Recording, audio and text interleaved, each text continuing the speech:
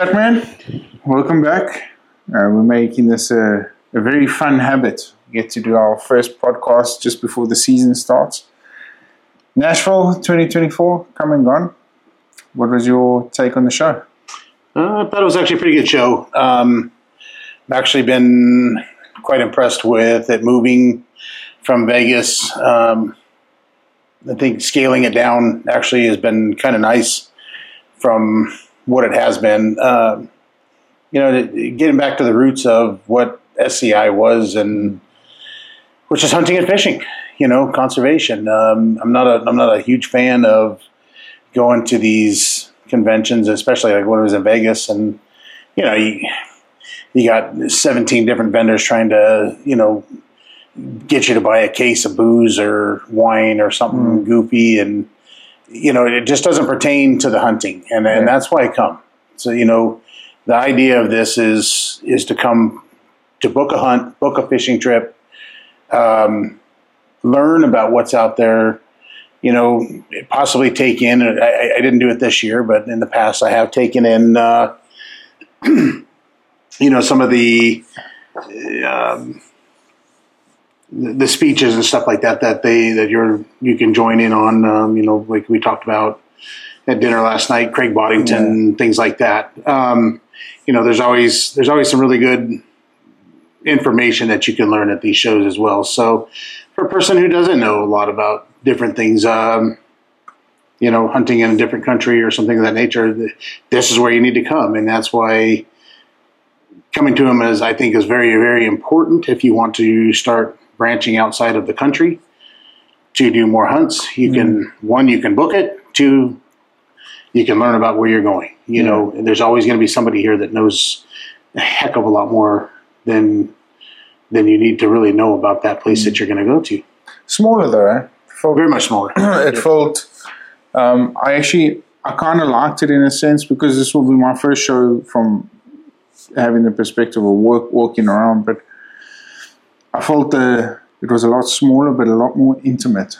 It seemed like there were a lot more conversations going about, and it made it an easier approach for people coming into the outfitters booth and making the conversation and stuff. So, which is always a good thing, I guess. Yeah, and I do think, again, and that's also that has to do with getting rid of some of the other stuff that really is not a hunting or fishing or conservation booth, Also, Vegas made it a little bit, there's still a pretty good party here. There's still things to do in the nightlife. I mean, you can go out and have a good time. There's plenty of great food in this town. I do think it is far easier to find an Airbnb here than it is in Vegas. I don't think, and I think you can do it actually fairly cheap. I mean, from your hotel to your Airbnb or whatever, you can do that more affordably. And because it's not in Vegas where it is warm all the time and a party town, we're not getting the riffraff. Yeah. And by that, I mean, I remember, oh gosh, this is probably, 5 or 6 years ago. I'm going through SCI, and this guy and his girlfriend they're probably in their late 20s, and they're in their hotel robe on a scooter, on a handicapped person's scooter, each one of them on one with a bottle of champagne and the little bucket up front, ridiculous. Yeah. It was just ridiculous. And I think that's where Vegas was taking that and bringing it back, taking it away from that, bringing it to Nashville, bringing it back to the roots. Yeah. I do think that's a very good thing. As we found out last night, at the end of the show, they announced it's going to be back here again next year. What's your opinion on that? Yeah. I think it's good. I think it's good. It's a great location. The only thing that I would ask is, SCI really needs to stop pissing around. Stop telling us all these different things that they're going to do. I'm a life member. I paid my money. I believe in the organization, and I believe in what we're doing. Give us a little bit of solidification of what we're going to have and when we're going to have it. This thing of, when it was in Vegas, then it started to become a monster in Vegas. Then, we're going to take this as a traveling show. Every year it's going to be in a new location. At one point they talked about being in Indianapolis, and it's like, you're serious, Indianapolis in January. Okay, well, we should probably just hit Antarctica while we're at it too. And I mean, it's just not a place that you want to go to in the middle of winter. I get Vegas was an animal that created a monster. But at the same time, Nashville, in fact, yesterday was absolutely beautiful day. Yeah. You're going to have some cold days. You're going to have some warm days. I think it's well located in that sense. But then, you turn around, like the one thing that they were saying was we're going to go 2 years in Nashville. And that was kind of the last solidification that they had was 2 years Nashville. And then we're going to go 2 years in New Orleans. Well, we already started planning out things. Yeah. We were looking at, okay, what can we do next year? We know it's going to be in January. So we walked through and we hit booths for people who had hunts and fishing trips and all those kinds of things in those areas that we knew, okay, let's do this. We'd even talked about setting up a hunt with a good buddy of mine in Lubbock. And then, either going to Lubbock first and doing a little hunt and then coming down to New Orleans. Yeah. And then go to New Orleans back to Arizona or however it was going to be. But we had started to make plans. We understand that it's a year in advance, but to help the people who are coming from other countries that want to come to this show and either sell at this show or attend this show or anything else, they too need to have plans of where it's going to be, when it's going to be, so they know they can investigate what's there. This is not some place you can't go to this show and say, well, hey, what's in New Orleans? Yeah. You know what I mean? You don't. There's nobody here telling you where you can rent something, what's a good section of town, stay out of that bad section of town, those types of things. So you have to do your investigation, and a year is even pushing that a little bit. So to take that away from that, it does give me a little bit of animosity because we had already planned it. Yeah. We started that plan. We were focusing on, we're looking at buying hunts and fishing trips for that. Down that area, yeah. And now, scratch that. We're back to, we're going back to Nashville. Just tell us what you guys are doing. That's all we're really asking. And I think that's fair. I do think it's fair. Even if they would have said something 2 months ago, that would have been better. Don't let us come to the show and tell us at the last day that, hey, we'll see you next year. We're coming back to Nashville. What about the people who didn't attend Saturday? They came Wednesday, Thursday, Friday, and they left town on Saturday. Now they don't know, and they're going to have to wait for that to come out in a publication. But do you think that's been part of one of the big parts of the success of the Dallas Safari Club? Is they're based in Dallas, that every year, for some of us, it takes 2 years to plan. So we know now for the next 2 years, okay, well, now it's a little bit different because it moves up to Atlanta while they refurbish. Yeah, a little bit of a different situation there. But on a normal basis, do you think that will be one of the success stories of why DSC is so successful? I do. I think everyone knows where it's at every single time. They know what to expect. They know the layout of the hall. Obviously, the Kay Bailey's being torn down and they're going to rebuild it. It's going to take 2 years, and that's why they're moving. When the new hall, I'm actually very excited for that because I do like the Dallas Safari Club show. I think the convention is it too can be very cold in Dallas that time of year, and it can also be very nice that time in Dallas. There's a multitude of things that you can do in and around that area. So if a person were to come in and stay, especially, you guys are the ones that always are my thought process, because you have the foreign people that are coming in to sell a hunt, and sometimes these shows are right on top of each other, and sometimes they're spaced out, where there's a little bit of time in between, so you can kind of take something in and then hit the next show. This year was actually, I think we're like damn near a month was the difference between the two. No, because they moved Dallas. Dallas was supposed to be the beginning of it, and I think it was actually on the 14th. Yeah, we were out. So yeah. So it was supposed to be like I think around the 5th, 6th or something. They bumped it back to the 14th, 15th, or 13th, 14th, or something of that nature. So it still was about 2 weeks away, but you have one of the largest livestock shows and rodeos in the country is right there in Fort Worth. So you have entertainment. You know, there's still good entertainment.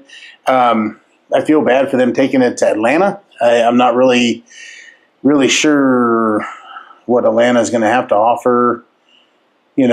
This group and this crowd of people. I don't see that as being that type of crowd. They'll make do for 2 years. They'll be back to Dallas, and it'll be great. And that's where it's at. I mean, it's the same thing with Harrisburg. The Great American. It's always in Harrisburg. It's always been in Harrisburg. It'll always be in Harrisburg. Houston. What is it? The Houston Safari Club or whatever they call themselves. It's always in Houston. Having something to where they're, like I said, that solidification of where it's at is a good thing. I mean, we started attending SCI, Dad and I, I think we started attending in like around 2006. I think it was 2006 or 2007 we started attending, and we hit it quite a few times. I mean, it's not a terrible drive for us to get up to Reno, about an 11-hour drive or something of that nature. So it was still nice. It was actually a very doable show then. Obviously it was much, much smaller back then as well. And then, like I said, moving on to Vegas, it became a monster. But they stand for First for Hunters, right? Yes. I've always wondered why they've never taken the idea or the proposal, and actually, if you look around those halls, the majority of the people, I'm not talking about the outfitters or the people that are at the show, that have got booths at the shows, but the guys that come and visit, there should be some sort of ballot or something that they could vote for where they would like it to be, because majority of those people that come there on a constant basis have been coming, like you said, for years and years and years. So they'll know where their personal preference would be. So having like a voting system, because I somehow think that even if they did move it down to New Orleans, I wonder what the thought process was about that, Well, are they trying to fill up where their chapters are, or? Well, and that's very possible that they are trying to hit it where chapters are. To be honest with you, one of the items that has always just mystified me on that as well. Okay, you've got an organization that is built off of members, and you give your members pretty much no input on what we would like to see. It's almost like, hey, let's throw this out there, and then when they get enough backlash, they change it. Yeah. We saw that with one of the shows where, we were literally going to have to go from Dallas to Reno, I believe it was at that time, because it was still in Reno. But we had like 2 or 3 days. We had 2 or 3, 4 days, something of that nature, to drive across the country. And when you're loading up a booth and you've just spent 3, 4 days, 5 days doing this show, do that, drive across country, and then do it all over again, it puts the hurts on some people. Oh, yeah. I think it also hurts the people who are going to go, because I can take with my business, 4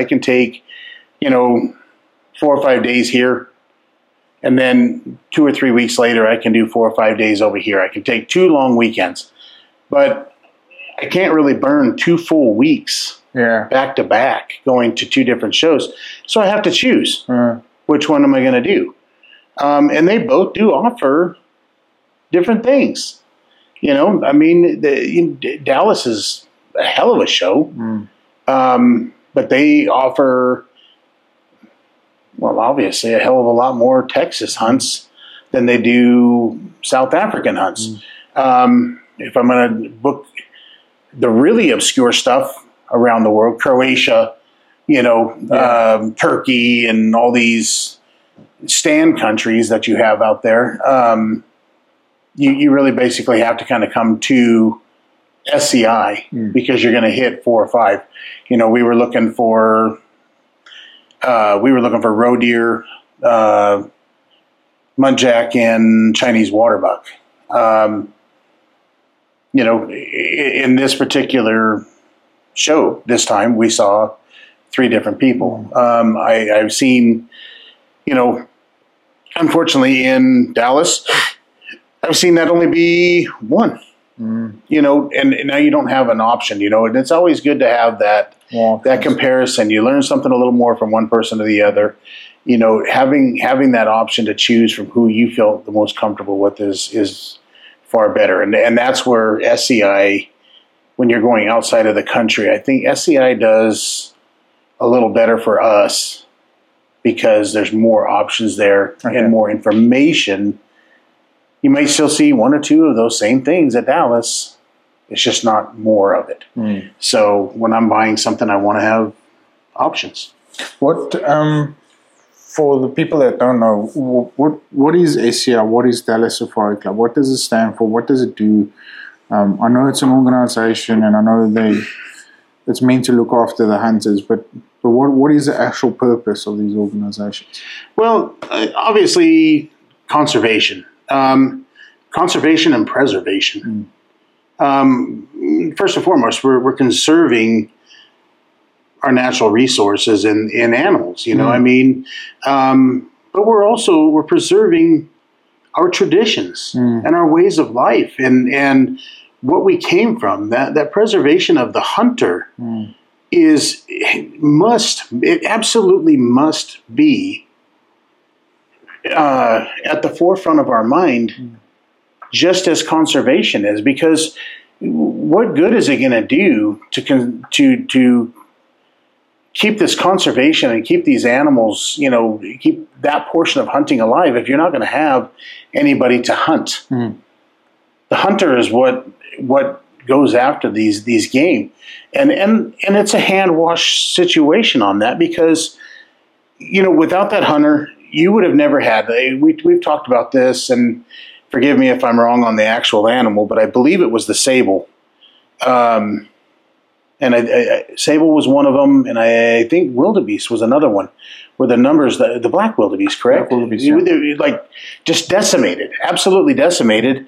And it was because of conservation and groups like Dallas Safari Club and SCI and you know, whether it be FASA, I don't remember who all was involved in the thing, but people coming together and saying, look, you know, if we don't do something, this animal's going to go away and we're not going to get it hunted. And that's the one thing that, and this all ties in, and this is where we have to be super careful, because this ties into the anti-hunting as well. You know, these anti-hunters, they pump a ton of money into saving animals, but what they don't realize is the amount of money that they're pumping into it, most of it gets wasted, okay? And on top of it, they're uneducated in what they're doing. You know, you can't just simply say, let's save the animal, because you end up with things where you have overpopulation, chronic wasting disease, and white-tailed deer, because there's not enough hunters, there's not enough being done to keep those numbers down. In fact, you know, oddly enough, I don't know if I told you this. I just heard about this. Michigan, if I have this 100% correct, for next year, if you hunt a buck, they're giving you 2 doe tags, and they're requiring you, but not requiring you to fill those tags. They're expecting you to fill that tag without requiring you to fill that tag. So basically, they're telling you there's too many animals. And when you end up with too many animals, then you end up with starvation, chronic wasting diseases, things of this nature. And that too can be just as bad for the animal as being depleted. So, everything has to have a balance. And without that hunter and without preserving the hunt, what good does it do to conserve the animals? You absolutely must conserve that animal. It protection on the animal, protection of the hunter, and we're never going to get through to the majority of the non-hunters because they are so adamant that hunting is so bad. When the attributes are there, if they would just open their eyes and say, look, this is what we can have, this is what this should be, we'd be in good shape. I mean, they go down to the store down here. They go down to Whole Foods down here, and they spend $15 a pound on organic beef, when every damn deer out there is organic, and probably far more organic than what you would get out of the beef, and you're more hands-on with that process, which some people don't like it, and that's fine. I understand. Some people have a hard time in taking life and that sort of thing too. But you're also able to pick who's going to process my meat. Like I said, Jake, Gwen, and I went up and did this moose hunt with Each Mountain and British Columbia in November. Brought our meat back, dropped it off in Coeur d'Alene. I went with Charlie Daly's recommendation. Hey, use this guy. I think it was Scotty's meat or butchering, or Scotty's butchering, something of that nature. Phenomenal. Jeez, you've had it. Yeah, that sausage we had was the sausages the guy made is out of bounds. And they're just a little mom and pop operation that you would never know, and that food is out of bounds. And I guarantee you, I'm sure it has happened at some point in time that some person has gotten E. coli out of a mom and pop place because somebody wasn't clean or that nature. But look at the full scale of the E. coli breakouts and the salmonella breakouts and all that in these mass production plants.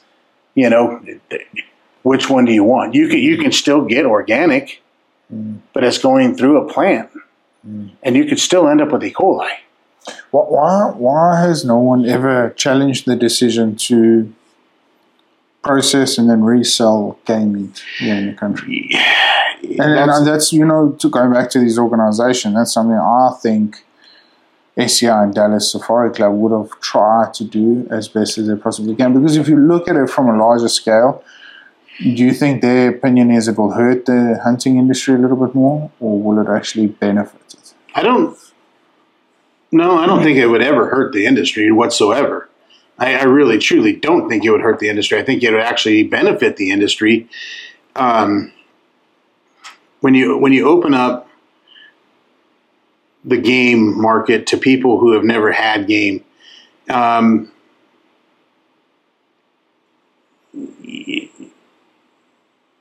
it's really hard. It's very, very hard because we're given these from the time we can start watching TV. We're bombarded with these liberal television spots, and Disney. Disney's the worst of the worst. I mean, you take you watch Bambi. Oh my God, they killed Bambi's mom. No, that's not how that works. That's not how that works. And actually, if you watch the story of Bambi, the guy's not even a hunter. He's a poacher. That's not hunting. But yet it's branded as hunting, and it gives us that bad side. But everybody thinks, oh my God, I'm eating Bambi. I'm eating Bambi's mom. And it's the thought process of eating something that you can relate a character to, or something of that, or a fluffy bunny, we talked about this. One of the healthiest meats you can eat is rabbit. And rabbit is absolutely great meat. I've told you before, we used to raise show rabbits and that kind of stuff. Well, the type of rabbit that we raised was kind of a dual purpose rabbit. They were bred for their fur and for their meat production. And we ate a lot of rabbit, and it was extremely, extremely healthy for you, very good for you, very versatile. And guess what? The rest of the world eats rabbit. You can get it on a menu. You can sit down in Spain 2 day, 2 night, and have rabbit in a restaurant. But you know what? You can't in America because, jeez, that's Thumper. Oh my God! No, we're eating Thumper. Oh, we're eating the Easter Bunny. Oh my God, we're eating the Easter Bunny.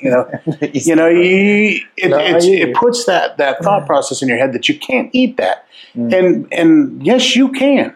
Yes, you can eat that. There's a few of the guys out there, and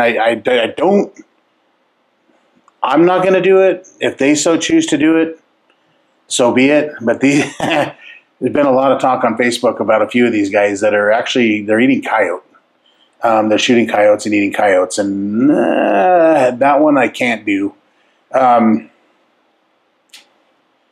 coyote just to me is just too much of a scavenger. I can't do it. That being said, I don't know if I would eat a wolf. I suppose, they tend to bring down their game a little bit more. But the purpose of hunting those animals is for a different reason also. Yeah, it is, 100%. 100%. But it's the stigmata of what this is, and that's how that is. To be honest with you, like getting back to the question, do I think it would actually help? I do think it would help if we would open this up and stop this, because there are places, the Buckhorn. It's the Buckhorn restaurant in Denver, Colorado. They serve a multitude of game. You can get venison, elk, buffalo. We had buffalo steak the other night. Yeah, that's what I was going to say. Yeah. Pretty damn good, wasn't it? Some of the best meat I've ever had. Yeah, it's fantastic meat. I know that they were serving ostrich. It seems like you can get rabbit in there as well. I don't remember, but there's a multitude of wild game that you can eat. And once people start to realize, hey, I can't eat this, then they open their mindset and forget about what they're eating, and they run with it. And the real true sad part about it is, if you really think about this, the one person who gives them a damn the most about an animal living and dying really is the hunter. You see a person, they hit a deer on the road, right? They're not hunters, and they're like, oh, I hit this deer. Oh, gosh, deer. Yeah. They drive off. They continue with their day. It dampened their day. I drive by that same deer, and I'm like, oh, my God. Because I see what that animal represents in population. Especially in our area of Prescott, the mule deer. It's already an animal that is not as prolific as like the whitetail and the elk and that kind of thing. And to see a dead mule deer laying alongside the road, that represents 3 or 4 or 5 or 6 offspring that will never gonna take place now, because that animal's laying there dead. So we tend to be more sorrowful about that, knowing the life cycle of what's happening there.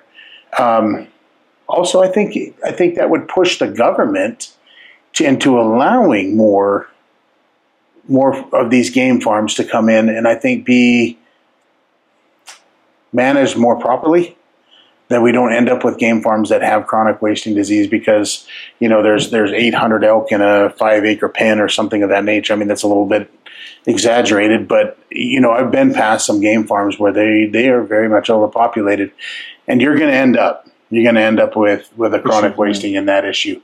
But if more people, and to be honest with you, that's where you're actually seeing is in the buffalo. You are seeing it in the buffalo, and you're starting to see it in elk now. Elk is starting to show up on menus in a lot of places. Just a quick one, Pat. When you say buffalo, you mean bison, right? Bison, yes, American bison. So, that American bison, buffalo, if you will, it's in a lot. It became a big movement, and that happened back in the early 2000s. The late 90s, early 2000s. You started to see that shift where people stopped seeing them as the big fluffy cow in Yellowstone. They became a food source, and I mean, for God's sakes, Ted Turner, one of the country's biggest liberals, owns 2 ranches, one in Montana, one in New Mexico. Since divorcing the illustrious Jane Fonda, he is now allowed hunting to take place on these ranches. And then they hunt elk and buffalo and bison all across these ranches. And he's also serving them in his 2 restaurants that he owns, one right here in Nashville. If somebody wants to come to Nashville next year, you and I had it. It's quite good. It's beautiful.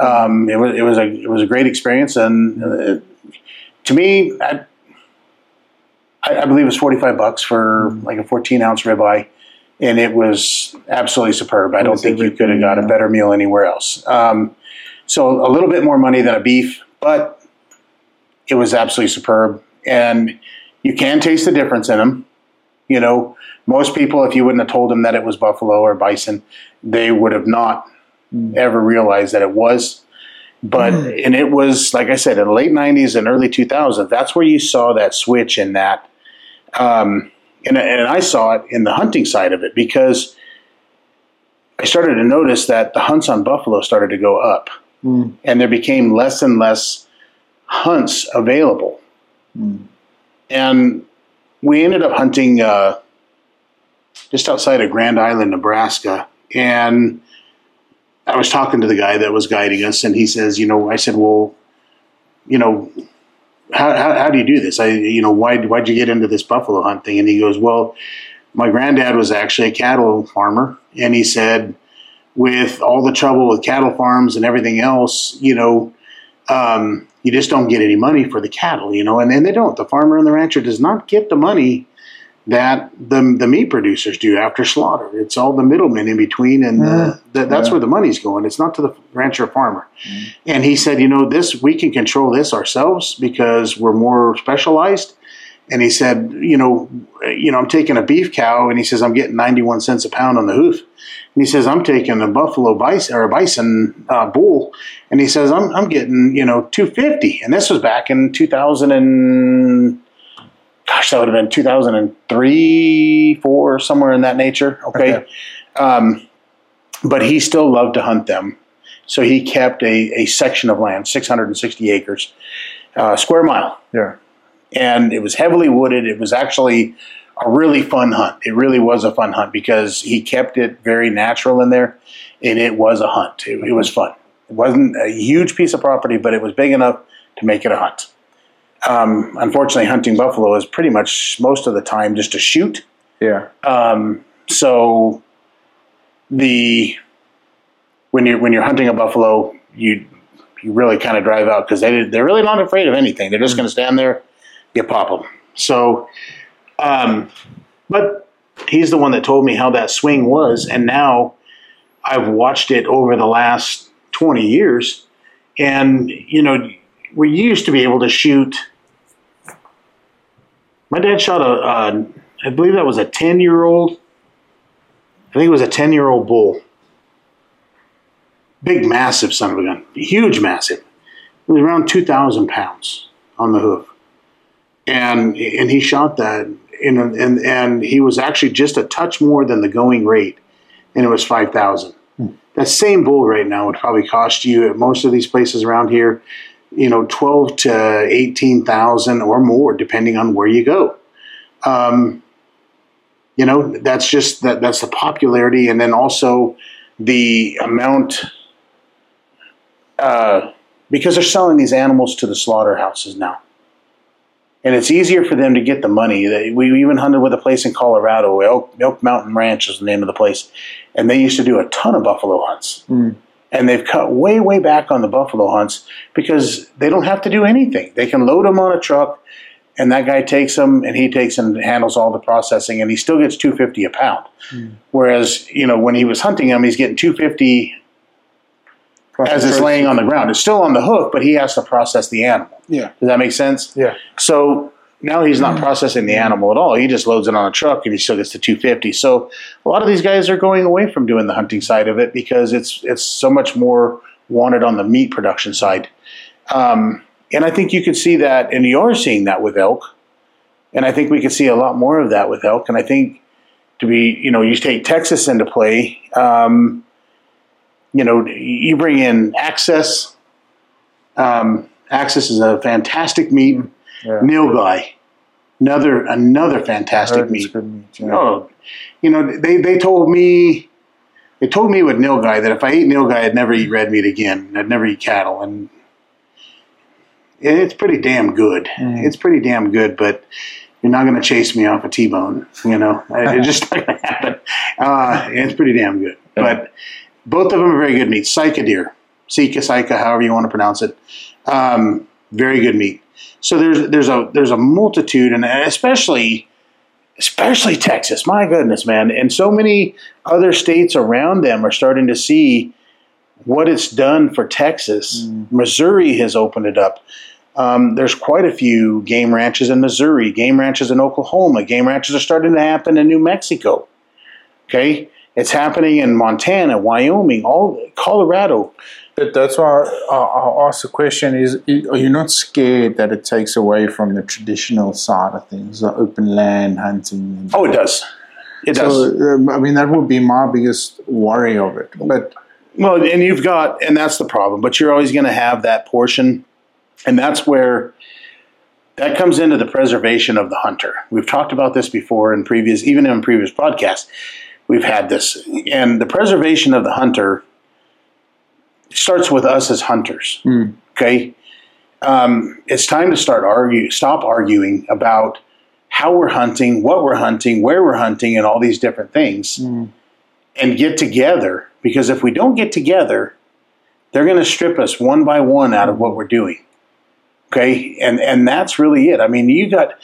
For God's sakes, you take these bow guys, Oh my God! Are you shooting a recurve? Are you shooting a compound? Are you shooting mechanicals? Are you shooting fixed blade?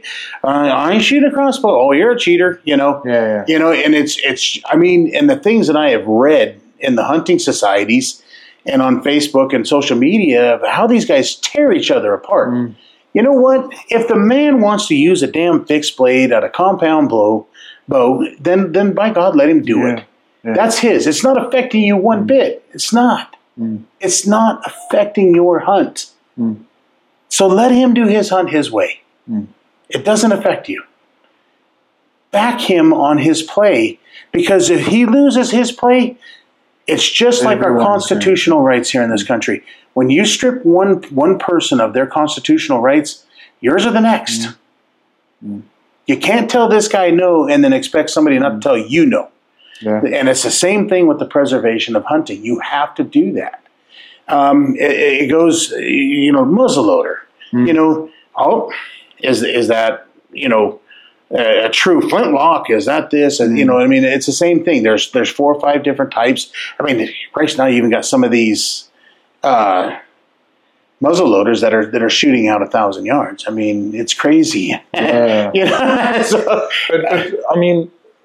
And it's so true what you said, because it's happening in the fishing fraternity now in South Africa, is where the drone fishing, where the drones take the bait out to certain. I don't know too much of the backstory around it, but I do know that certain fishing entities are saying, oh no, but it's cheating, it's this, that, and the next thing. But cracks started developing, and now before they wipe the shit out of their eyes, there could be an issue around the whole fishing fraternity and not just drone fishing anymore. And that's what I worried. Yes. And a lot of things happen like that, like Cecil, the lion. Yeah. We're too worried about bitching and arguing between one another instead of actually focusing on what we need to look after. And that's the core. It's hunting. It's conservation. Right. and then cracks start forming, and these entry hunters, they just can get in there, and they just want to try and capitalize, and they're winning. They're winning the battle on a constant basis. They can divide us, because if they keep us divided, we cannot stand arm to arm and fight them if we're not standing arm to arm. You know, and that's truly it, and that goes the same thing. You know, we're talking about not just the weapons that we use. Now, I will say, I love to hunt free range. I do. Anytime I can, I do. But guess what? There's some animals in this world that you're not going to hunt free range because it's not possible. It's just not possible to do it because it doesn't exist. That being said, I wouldn't say that you can't hunt a markhor naturally in free roam, but I think you'll see. I'm starting to see it now. Actually, the markhors are coming down in price in Texas. Oh, really? Yes, they are. They're starting to drop in price. Okay, right now you have to go into a war-torn world, and you know these places. You know, because they're based in Pakistan. Well, they're Pakistan, Nepal. There's actually about 6 or 7 subspecies of the markhor. And they are in some really rough. I mean, Afghanistan. You're not going into Afghanistan. I can't get in there. Yeah. You know, I can get into Pakistan, but I could lose my life. And it's where do you have to draw that line? And of course, then you add on the expense of that animal being, you know, to do a hunt on a markhor in some of those places is still $35,000 to $50,000. Yeah. That's just for the animal. Yeah. You know. So now you got to get yourself there and all the things that go with it. Texas, you know, in markhor they were up around, I think, $35,000 to do a high fence. But I think I've seen some now that you're able to go like down and around that $25,000. And I think as they breed them in, and again, this goes back to sable. Yeah. This goes back to black wildebeest. I mean, black wildebeest at one point in time, they were $15,000 or more to hunt a black wildebeest. They're $450. So that's what's going to happen. And because we're conserving and preserving, we're bringing the numbers back. And when the numbers get bigger, the supply is more, so the demand is still there, but there's so much supply that now it brings that price down. And it actually is a good thing, because once the supply, first of all, can meet the demand and then can exceed the demand, then the prices start to come down, and it opens up more hunting for a lot of other people. Yeah. Okay, I'm not going to drag my 15-year-old daughter into Nepal and to Kyrgyzstan or any of these other places. Not going to happen. I'm not doing that. But I would damn sure take her to Texas. And I know guys down there that have 1,500 to 15,000 acre ranches, and I can hunt on those. You know, 1,500 is a bit small for me. You know, I'm not super keen on that. The bigger, the better. You know, I like to give them a little more chance. But it's what's there. It's how we have to do this. And again, some of this stuff is just how it has to be done in order to be able to hunt these scimitar horned oryx, Arabian oryx. You're not going to hunt them in the wild. The Arabian oryx is almost extinct in the wild. I think the numbers are under 300 at this moment. Okay, Texas has around, I think, 8,000 Arabian oryx. Okay, so you're going to hunt it in high fence. Now, I'm not saying shoot it in a pen. I'm not saying shoot it in a pen. And I get a lot of people's, you know, mindset that, oh my God, you're shooting a penned animal. Okay, go into some of these. Open your eyes. Investigate it for yourself. Instead of sitting there bitching at the guy and telling him how bad he is and how wrong he is, well, by God, take your ass down there, buy a hunt, and go out there. And if you don't feel right, then don't pull the trigger. But I'll guarantee you, once you've seen some of these ranches and how tough that hunt is, you'll be like, oh, you know what? It's a pretty good hunt. It's also, you know, like you said, it's more for the bigger picture. I mean, like you said, you're not going to take the risk into going into Nepal or the Congo to hunt a bongo or anything like that.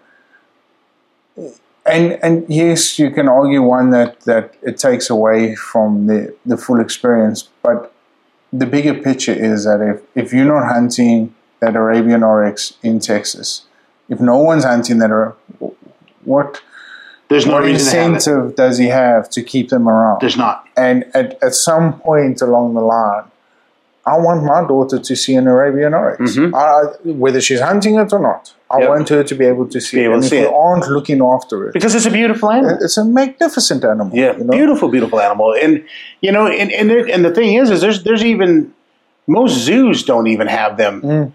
Most people look at a scimitar. If you even had an Arabian oryx, most people associate it more with a scimitar. Yeah. And they think they're looking at a scimitar. They're not. No, completely. They're completely different, but that's what they think there is because they're not educated enough to know that there is an Arabian oryx. And again, education.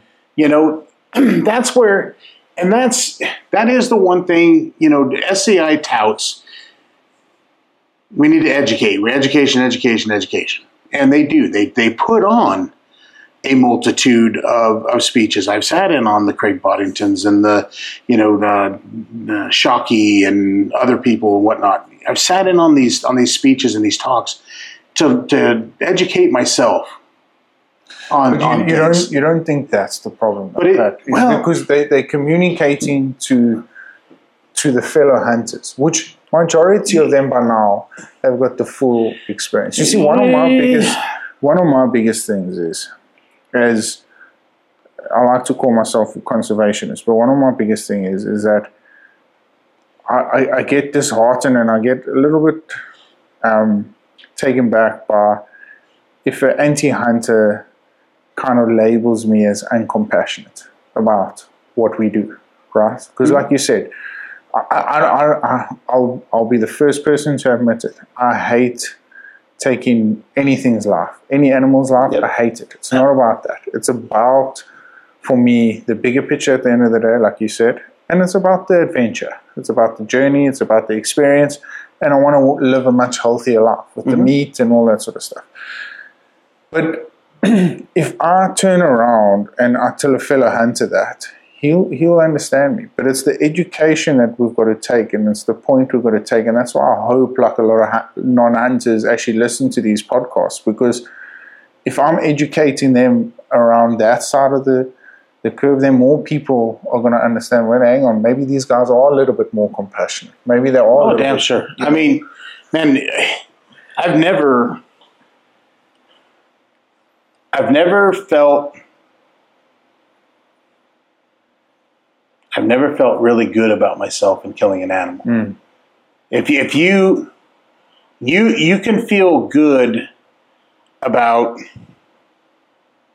the experience of being where you're at and all those things, but if you find joy in killing something, you're a murderer. It's a little bit different there. That's a different human being, that I think they call them sociopaths, or I mean, okay, that's different, okay, but I 2 years, almost 3 years ago now, almost died from COVID. We all know that, okay, and 2.5 months later, I was climbing down the side of a mountain in Spain, and for those who don't know me, and I'm 6'3". I am a big man. I'm about 340 pounds. Okay. I'm still, bad knees and whatnot on top of it. I've got a left knee that needs to be replaced, and I'm descending down the side of a mountain that I can literally stand sideways, put my arm out, and at one point I can touch this mountain. Okay. So what are we talking? 3.5 feet. So you tell me the degree of angle that mountain was. It was treacherous. It took me an awful long time to get down the side of this mountain, and it took me a hell of a longer to get back up. And I was wore out, laying on a cliff in bushes, and I shoot this absolutely fantastic Greedos ibex, and I was spent. I mean, again, I'm only 2.5 months out from being in a ICU unit, on oxygen. I mean, in high volume oxygen. They actually wanted to put me on a ventilator, but they didn't have one. So thank God they didn't have a ventilator. I probably wouldn't even made it out of there. But 2.5 months later, I'm on the side of this mountain. And I told him, I said, guys, he's further down in the valley. I said, if you guys would, I said, with where we're at with the day and everything else, I got to start going back up now. I said, I can go down there to where this animal is at. And we can take pictures and we can do all of this and so on and so forth. But I said, you're going to have to bring me a tent. I'm going to have to stay there for the night. I'm not going to be able to get out. And they kind of looked at me and they were like, you serious? And I said, I'm dead serious. I said, I know where I'm at right now. I'm in, and this is like probably 2:00 in the afternoon, and it's winter time. So dark at 5:30, and I'm an hour and a half, 2-hour climb just to get out of this, and then a mile walk back to the vehicle in some really rough terrain. And I said, I got to go. And they said, by all means, go. So they went down to retrieve the animal, skin it, and all do what they needed to do. And I went back, and I got back to the truck right as pretty much dusk. We saw just a little bit of a glimpse of the sun tucked behind one of the mountains, and we had a beautiful sunset. And I sat there on a big rock watching the sun go down, and I was overjoyed. I was happy with what everything about that just happened. Okay, that I pushed myself, and knowing that I was in bad shape, and I still pushed myself to do what I did. Taking an absolutely stellar animal, but the actual killing of that animal was not part of that joy. Everything else was the joy. Yeah. And that's where these anti-hunters need to understand this, that we're not that way. It's about how we push ourselves and what we do. I wish sometimes that they would just come and see, and I have to give huge props to Stephen Ranella, Meat Eater, to take these people, and he's always one to say, you know what? Why don't you fellas join me? Why don't you join me? You think what I'm doing is so wrong and so easy and this and that. Why don't you come join me? Well, he made one hell of a hunter out of Joe Rogan. He's made a hell of a hunter out of Joe Rogan. Joe Rogan is absolutely passionate about hunting now. Wow. Because he had his eyes opened for just one brief moment. And he was able to say, you know what, I was wrong. This is not what I thought it was. And now he is going hunting more and more all the time. And you're starting to see that. I mean, you're seeing it, and I thank God. And I do at the same time, I worry a bit about famous people hunting. Because I think you're going to get a lot of people, and this ties in with one of my other big issues is corporate hunting. I'm not into this whole corporate hunting thing, where people are using it as a tax write-off to go and take their guys out there to just, mow things down and stuff. And that to me, there's some guys that are doing it right, and there's some guys that are doing it wrong. Sure. It's not about that. That's not what we are. It's not who we are. And there's a lot of famous, professional athletes, movie stars, on and on, that are getting into hunting. And I worry about their followers getting into this for the wrong reason. Okay? They're getting it, for God's sakes, some of these people vote how their famous icon votes. That's how brain dead they are, Snoop Dogg said I should vote for this guy. Well, do you know Snoop Dogg? Because what works for him doesn't work for you. It's a different lifestyle.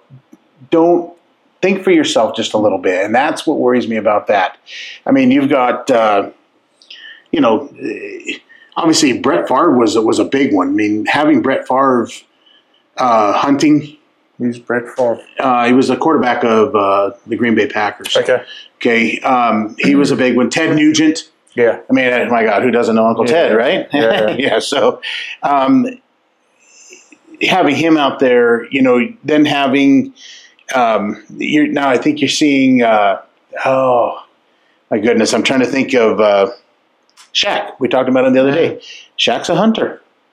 He keeps it low key because he doesn't want to draw the attention to him, and that's At that same time, I see double-edged sword on that because, I appreciate the fact that he's trying not to draw the wrong attention to himself, but also if he were to find the right outlet and the right people to talk to, maybe take some of those people hunting, he could show them what it meant, Well, I think, and educate them. Yeah, I mean, I think that's always the special part of it is that.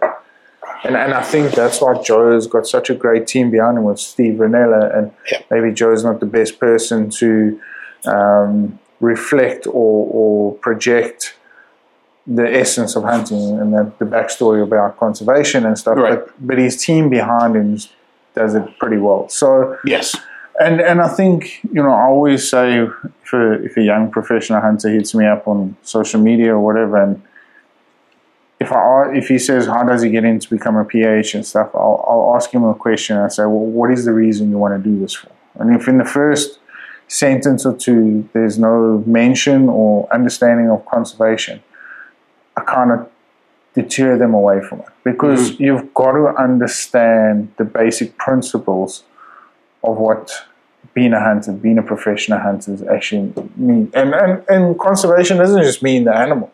It can mean the land. I mean, yes. Our greatest success, conservation, one of our greatest success conservation stories is our land. Is we look after our land for our hunting. And that's... 1,000%. Because it's all circular.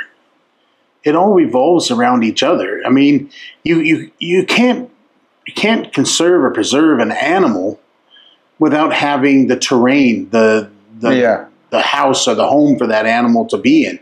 And they're a wild animal. They thrive off of range, land. If you don't have the water, and this is where, you and I have been involved in donating hunts to the Mule Deer Federation, Arizona Elk Society, and these are groups that they're seeing that side of that conservation and saying, okay, what do we need to do to this? And they put their money where their mouth is. They put the boots on the ground. They get out there and they build the water lots. They work with Forest Service. They work with states, whether it be on Forest Service land, state land, and they even work on private lands. And they go to ranchers that have big chunks of land and they say, look, let us come in and build some water lots for the wildlife. And in turn, you allow some people to come and hunt. And they're opening that door, for a lot of hunters who in the past have ruined hunting for other hunters on private properties because, you get some shithead that goes out and he shoots the water tank because he thinks it's fun. Well, it's the desert. I mean, to see water pissing out the side of a tank, I don't know what joy you get out of that, but that's what our livestock, that's what our animals are drinking here. Our wild animals and our domesticated animals are drinking that water. Don't shoot the tank. Don't tear up the man's land. And and there again, that's where education. They're educating people on, guys, you see these things. This is what we can do. And believe it or not, I don't know if I've ever told you. I mean, we were actually hired by, I think it was funded through Arizona Game and Fish and the U.S. Forest Service. We built trick tanks back in the woods. And a trick tank is basically, there's multitudes of ways you can do a trick tank. But a trick tank, we went in, we built a great big huge brown tank, water tank. And then we built a roof over top of that, but we inverted the roof. So it's huge, huge roof that goes all the way around this tank. And it captures the rain that falls, and it inverts it back down into that tank and holds that water. And then there's, float systems on the tanks and things like that allow that to feed it off into for the cattle and for the wildlife and that kind of thing. Oh, okay. You see a lot of... I'm not a big fan of the ones. There's a lot of them that they actually lay big sections right down on the ground. They're the easiest to make because you can go in and you can clear a little piece of land and lay stuff down. You don't have to erect anything, but you can lay it down and it runs down a hill, and it'll take sheet metal. I've seen them in concrete. Old ones in concrete where they poured great big huge slabs of concrete and that water would run down, funnel into a tank that was further down the hill, and then further down the hill was the actual watering system for the wildlife. But some of these things were the size of an acre. Well, an acre of habitat gone is an acre of habitat gone. Yeah. So building something up off the ground, and again, I am all for changing the world, but we have to do everything smart. And this is where the stupidity of people overrides common sense by the few that we just can't get our way pushed through. I mean, man, look at the solar fields. Look at the land, and it's starting to be talked to now because the amount of land that they're having to take and destroy to put in a solar field, that habitat.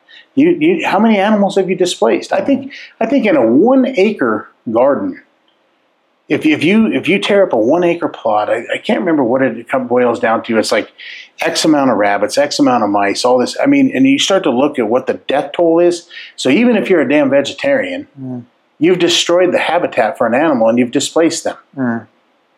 So don't think that what you're doing is great. We have to do everything properly, educatedly,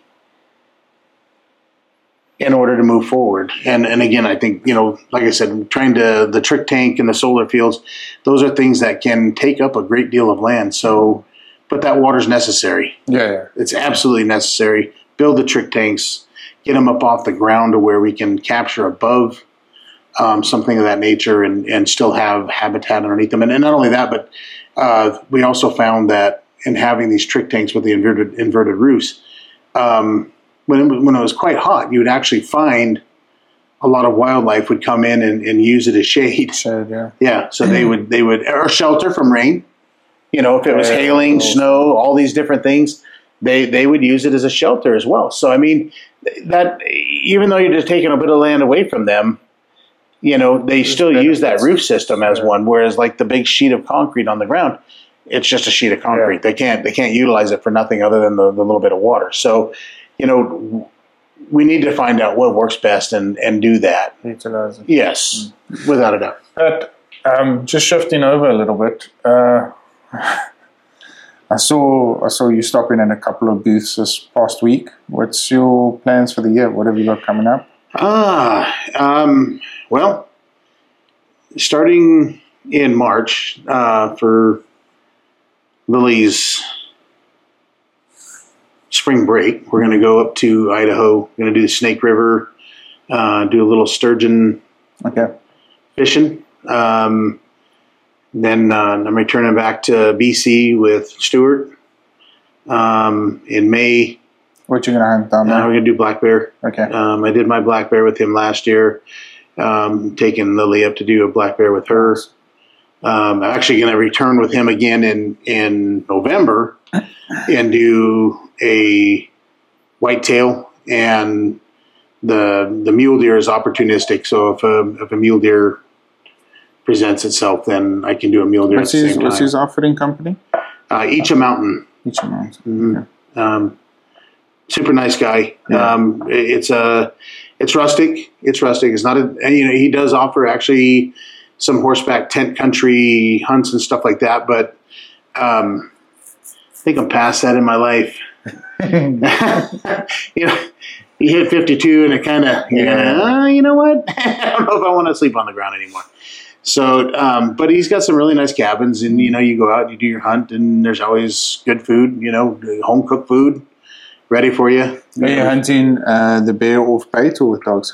No, the bear is actually spot and stock. Oh, really? Yeah. So last year, when is this? This is May Oh, so it's you gonna be the guys second week coming of May. into spring, right? Yeah, they're coming out of hibernation, and I actually went up last year. And when I went last year, I was the first. I was in the first week, so it opens May 1st, and I was the first hunter. Okay. And there was a brother and a sister actually joined me about 2 days later. They drove up from Spokane, around the Spokane area. They'd hunted a year or two earlier to retrieve a mounted bear, and then they also bear hunted as well. And there was still a lot of snow on the ground, and the lakes were still frozen. Okay. Yeah, so it was a very, very late winter going in up there. So it actually was a little bit tougher than what it normally would. Yeah. Because the grass just, and when they're coming out of hibernation, they're eating the grasses and that kind of stuff. And we still saw a great deal of animals. I mean, absolute great deal of animals. Actually got to see a wolverine. Nice. In the wild. And that was probably the coolest thing about the hunt.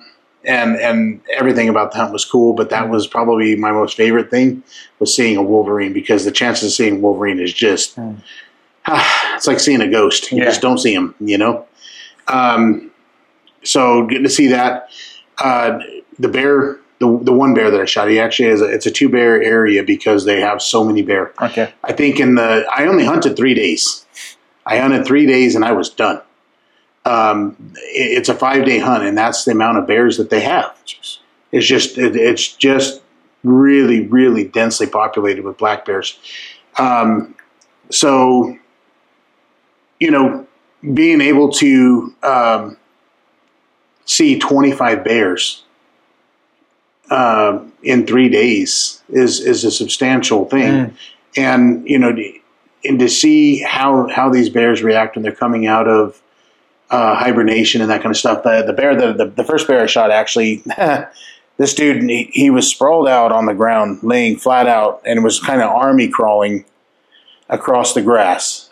And he's just taking his head, turning his head side to side, and plucking fresh grass coming out of the ground. He was just eating, and he's just crawling across the ground he's like a living lawnmower, man. He's just mowing grass down. And he had no idea we were even there. We were able to sneak in. I think we took about a 160-yard shot. So it was quite cool. We saw some moose, saw a few deer, a lot of bird. I actually got to see a really, really nice golden eagle. Nice. And I know how you are about birds. And this dude, he was big. Man, that thing was massive. That's the biggest predatory bird in the world, huh? Yeah, I think he is. I don't know that for certain, but I do believe that is correct. But he was standing in a field just 30 yards off the side of the road. And we sat there and just watched him, and I was so damn dumbfounded I never even took a picture of it. Yeah. He was so magnificent, and just to watch him sit there. And the people in the area were just wonderful, wonderful people. Okay. Everybody was super helpful. Ranchers, farmers, all that kind of stuff around. Great outfit. Had a good time. So that we're going to do the bear. Then we're fishing. I got the fishing thing. Like I said, in Idaho, that's sturgeon fishing. So the guy says we should be able to do sturgeon. He said definitely do sturgeon. He said trout will be good. He said we should still be able to get some steelhead trout about that time. So I'm hoping for that, because I'd always like to catch a nice steelhead. But I'm going after the sturgeon. The sturgeon is the one that I've always wanted to do. A really nice sturgeon. Massive fisher. Yeah, oh boy, prehistoric. Just absolutely beautiful fish. But it's not indigenous yet to America, eh? Or is it? Oh, it is. Yes. Okay. Yep. And actually, there's quite a few. There's quite a few areas that hold sturgeon, and they're different in different areas. And I don't know enough about it. Again, I plan on educating myself about this as I'm fishing this year. My uncle actually hunts. He fishes sturgeon up on the Rainy River of Minnesota. Okay. And it's still a very good sized sturgeon. It's not going to be, these 12, 14-foot sturgeon and things like that you're going to see in the Columbia and the Snake and all these different rivers. But there's a good number of sturgeon, a very good number of sturgeon. Are they edible? They are edible. Smoked, I've heard that smoked sturgeon is phenomenal. This is a catch and release only. In the state of Idaho, you cannot keep a sturgeon. Mm-hmm. So, and rightfully so, they wiped them out. Yeah. They were trying to keep them, bring them back. So, conservation, keep that conservation thing going. But, and let's see, in June, I don't know, I'm thinking something south of the equator. See what's down on the underside. I don't really know what I'm going to do yet. Yeah. But thinking something down there. Have some options. I have an option to go to Australia. I have an option to go to Africa. You got to weigh that out and see what works best. Lily actually has she's in junior ROTC or whatever they call it. So she's been invited to go to Washington D.C. for some conference. So that plays into that factor a bit. Other than that, then we were looking at trying to do. We're going to do a little family trip the end of August it's a cruise out of London. Cruise out of London that goes over to France, down around Spain, and back up to London. So I was thinking about trying to put something together for muntjac, Chinese water deer, or roe deer, whatever would work. But so far I haven't gotten enough figured out for that. So possibly a hunt on that deal. I don't know. We'll see. And then I got to figure out, because I do have in scheduling, I kind of made a little bit of a bungle. I scheduled a cruise over top of an antelope hunt in New Mexico. So that somehow I got to figure out how I can move the hunt. So hey, maybe maybe I can't move that, and we can see who the conservationist is of the year, and they win an antelope hunt in New Mexico from me. But man, I know we've got dinner scheduled with Charlie in there. Yes. So we need to take that into consideration. So, but once again, it's always a pleasure having you on the podcast. Thank you so much for sharing your knowledge, and I love chatting to you. I mean, we've had 4 weeks of just some good chats, and it is problem solving, and I love it. And thank you for everything you've done. Thank you for everything you've done for me, and I look forward to having you on the podcast in the near future, very, very, very soon. Yeah, I'll definitely be back. One way, shape, or form. We'll do another one this year, and bring up some more topics of what's out there and what's about there. But in the meantime, the only thing I can say to the people out there in Podland, seriously, man, stop fighting with. Am I off? Yeah. Yeah, keep that. Yeah. Okay, so stop fighting with each other. Yeah. We've got a big enough fight in trying to preserve our way of life. So stop fighting with each other. Come together. Let's save the hunt. Let's save the hunter. Let's save the animals. Let's have fun. Let's educate each other. Let's love one another. Carry on. Yeah. My friend, thank you so much. All right, buddy.